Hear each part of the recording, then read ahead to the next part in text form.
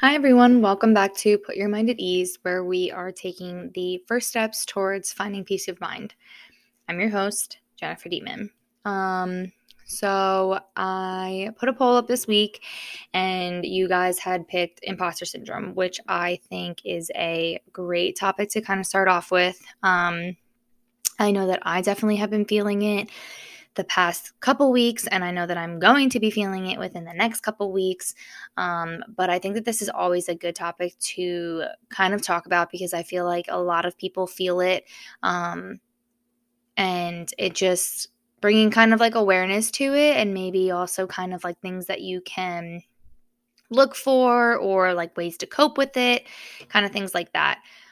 So for those who may not know, imposter syndrome is an internal psychological experience of feeling like a phony in some area of your life, despite any type of success that you've had in that achieved area. So what that kind of means is, you are at work and they give you a new project, and, they give you it because they know that you can handle it. And so basically the way that the cycle will go is, you'll get a new project. You will have anxiety about starting it, which can either send you into procrastination or being like over prepared. Those are other two that kind of fall under imposter syndrome with that anxiety. Moving into that, once you have, gone through, maybe you've hit some bumps, but you completed the project, you feel relief and you feel like an achievement and success has come in. You're feeling on top of the world. But then this realization in a sense comes in of like, oh my God, like, what if what I did isn't good enough? Or what if they don't like it? Or what if they think that there's somebody else that could have done it better? You start to have these like self-doubts, which then increases your anxiety. It can increase your depression. It really can affect the way that you not only then look at future projects, but the way that you look at yourself and kind of the pressure that you put on yourself, which as human beings, we are our own worst critics and we do put enough pressure on ourselves. So this kind of adds on to that. Again, you're experiencing that self-doubt. You may get like restlessness, nervousness, and again, it's not technically a diagnosable mental illness, but this is something that a lot of people do kind of struggle with in some areas of their life. And it can vary. It can also vary between friends, family, work. Like you can kind of feel like maybe they're looking at me differently. Maybe they look at me this way when they actually look at you this way. Again, it's kind of like being like a fraud, or that's the feeling that it gets. It can be linked to like perfectionism. So we're going to kind of go in and also go through the different types of imposter syndrome.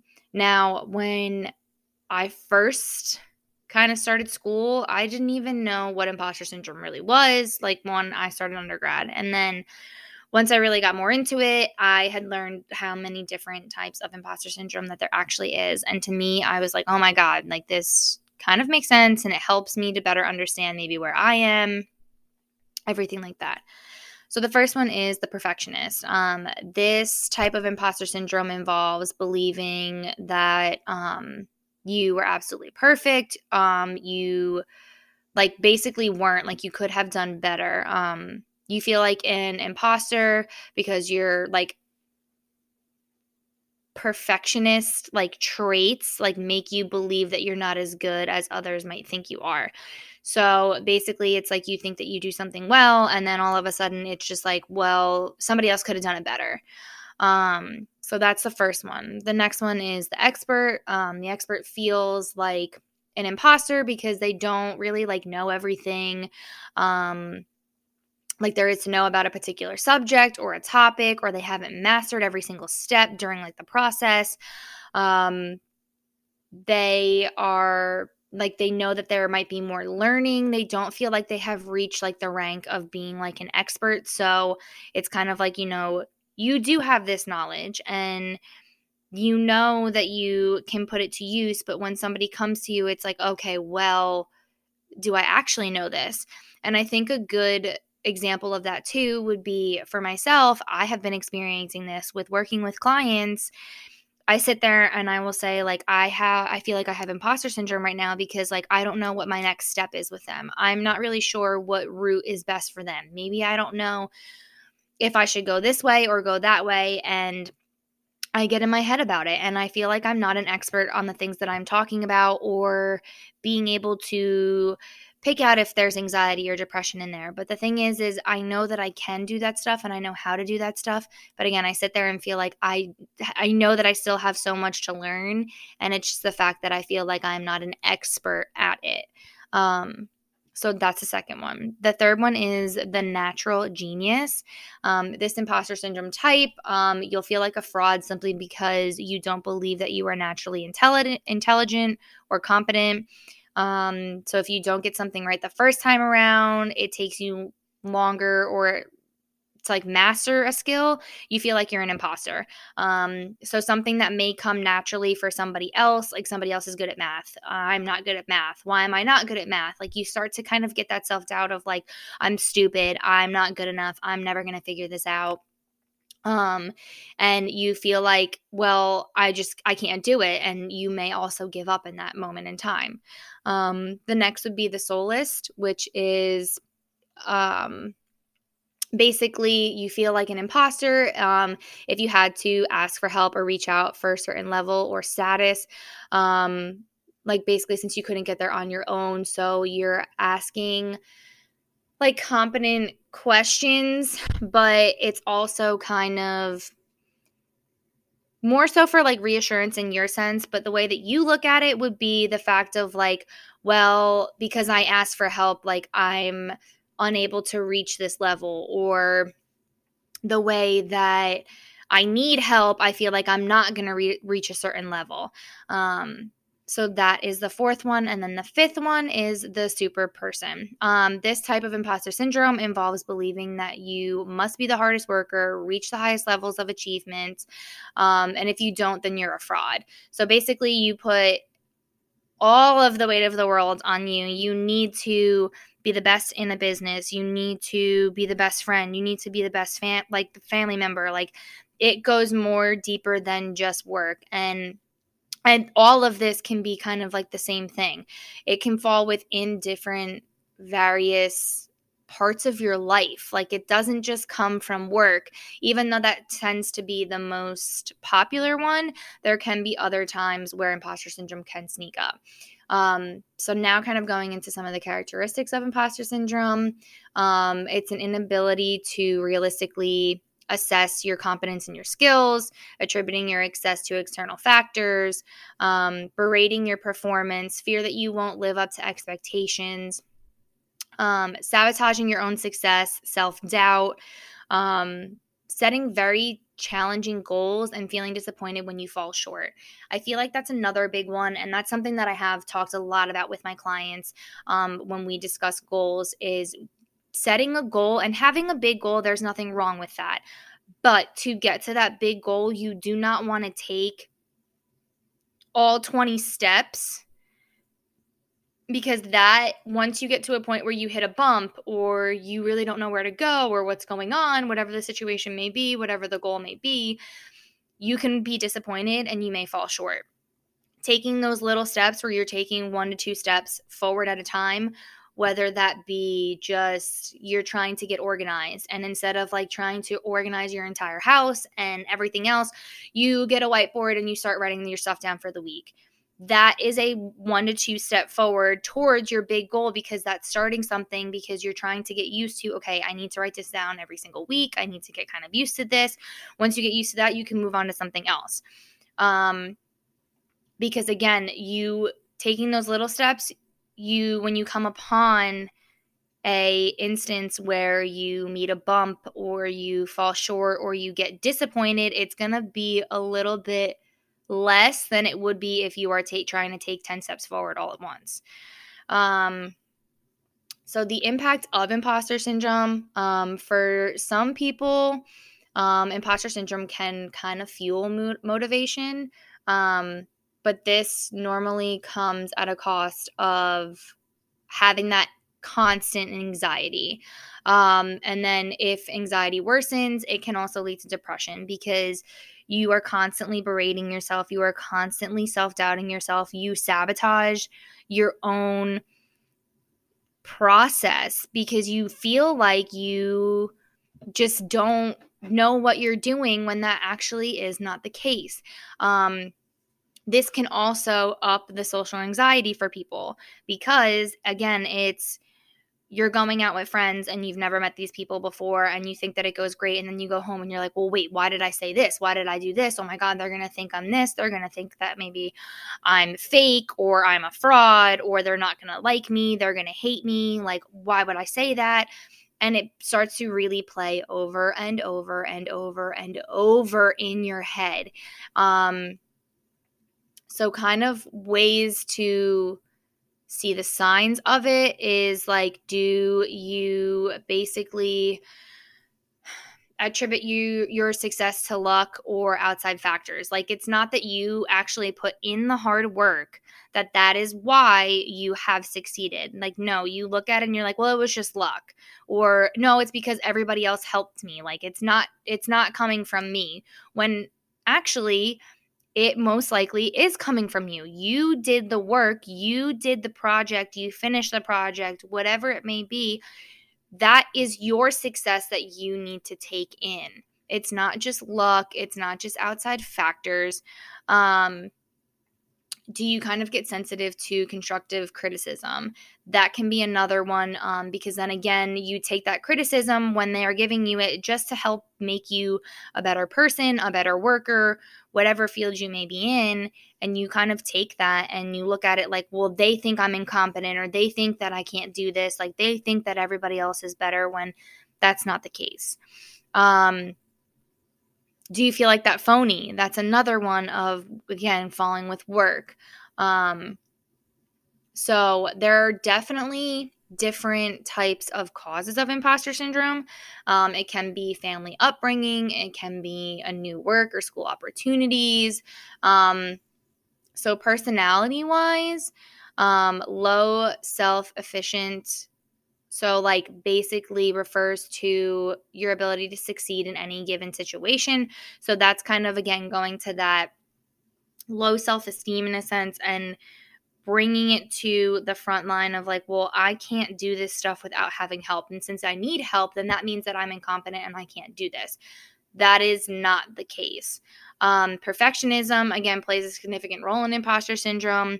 You might think that there is some type of perfect conversation that you need to have, the right words that you need to say. Again, that's when you go out, you meet your friends, new friends, and you're like, oh yeah, it went really well. Then you get home and you're like, well, why did I say that? Well, why did I do this? And you are constantly like looking for, oh, I should have said this instead because that's the right thing to say. That's the perfect thing to say. That's the right way to say that. And again, that social anxiety comes in because you then start to really feel like you can't be around others. You feel like you are going to say something wrong. You're going to do something wrong. They're going to look at you and hate you. And that's not the case. But again, that anxiety starts to kick up. It can then kick into social anxiety. And then all of that also can lead to the depression because you are so anxious and you're constantly feeling that. And that also sends your body into a type of shock to where then you can start really getting down on yourself with that negative self-talk, which can bring in the depression and the sadness. So being able to cope with imposter syndrome, share your feelings. Even if you think that they are the most irrational beliefs, keeping it in is not going to help. That is going to make this negative self-talk work. It's going to make it worse. It's going to make you question everything. It's going to make you really just feel like you can't do anything. So being able to have people that you are comfortable with, you're able to talk to, you are able to open up to, I think is really well and is something that everybody needs no matter what. And you need those people that you can go to and say those irrational beliefs even if they are the most like irrational thing that would ever happen, because those are the people that aren't going to judge you, and you want to be able to share that with them. Taking those baby steps instead of trying to take 10 steps all at once. Make those 1 to 2 little steps towards your big goal. And again, there's nothing wrong with having a big goal. Everybody has big goals. Everybody has big dreams. I think it's important to have those. But at the same time, again, taking those 20 steps forward, or trying to take all of those 20 steps forward, I think becomes so overwhelming that, again, if you hit a little bump or anything like that, what can happen is that you then will be disappointed in yourself. You will fall short and you'll be like, I can't do this. And you will end up giving up.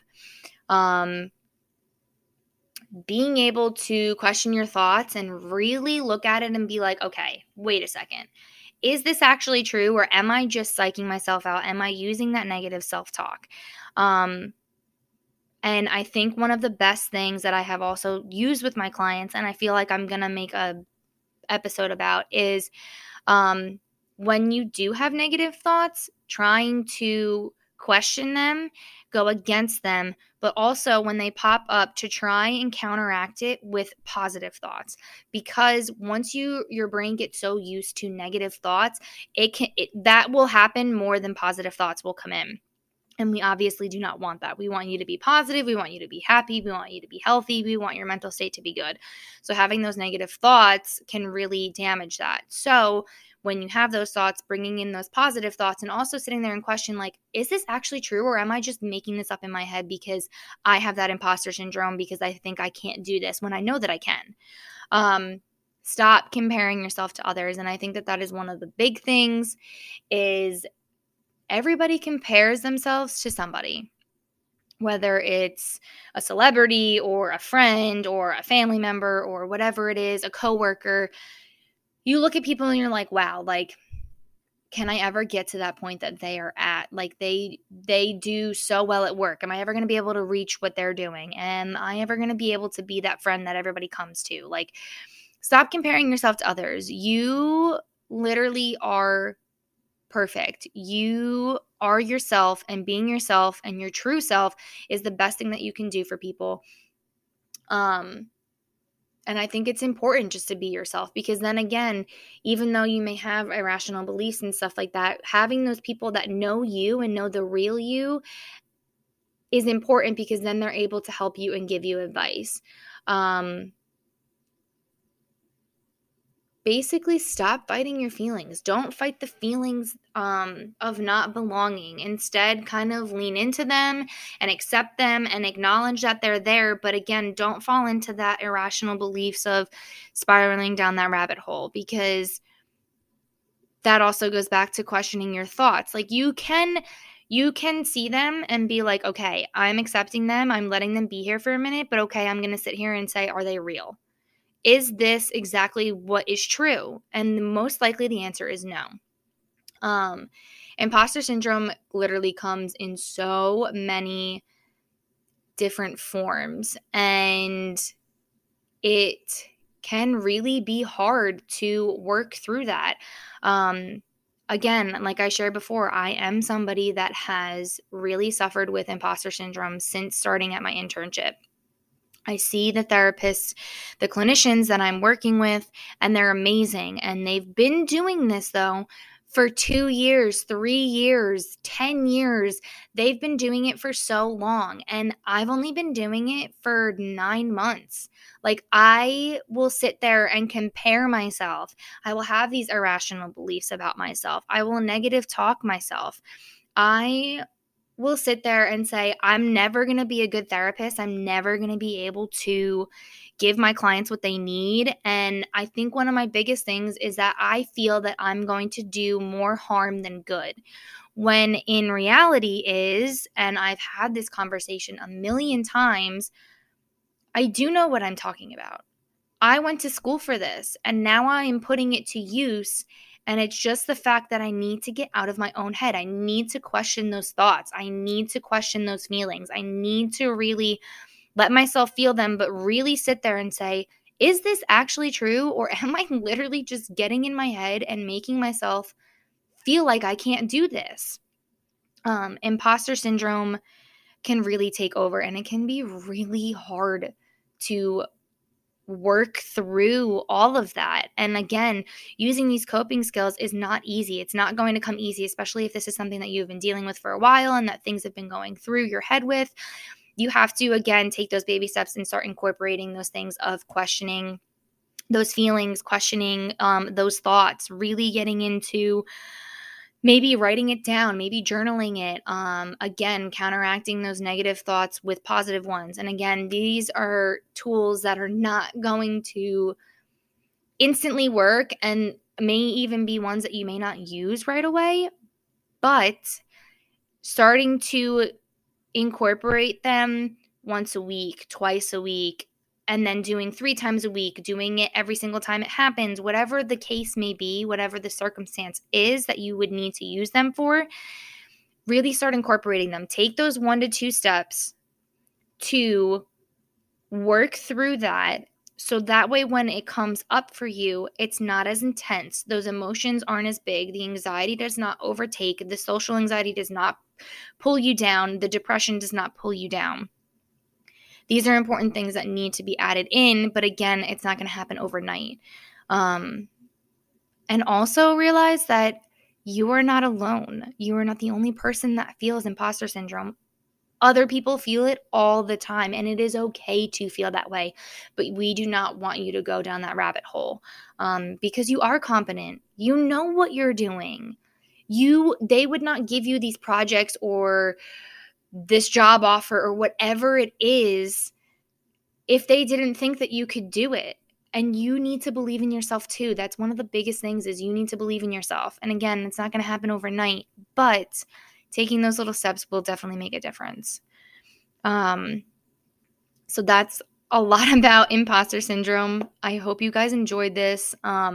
I'm really glad that this topic was picked because, again, I feel like nowadays this is very present and it gets very hard to work through, and a lot of people may not know how to work through it.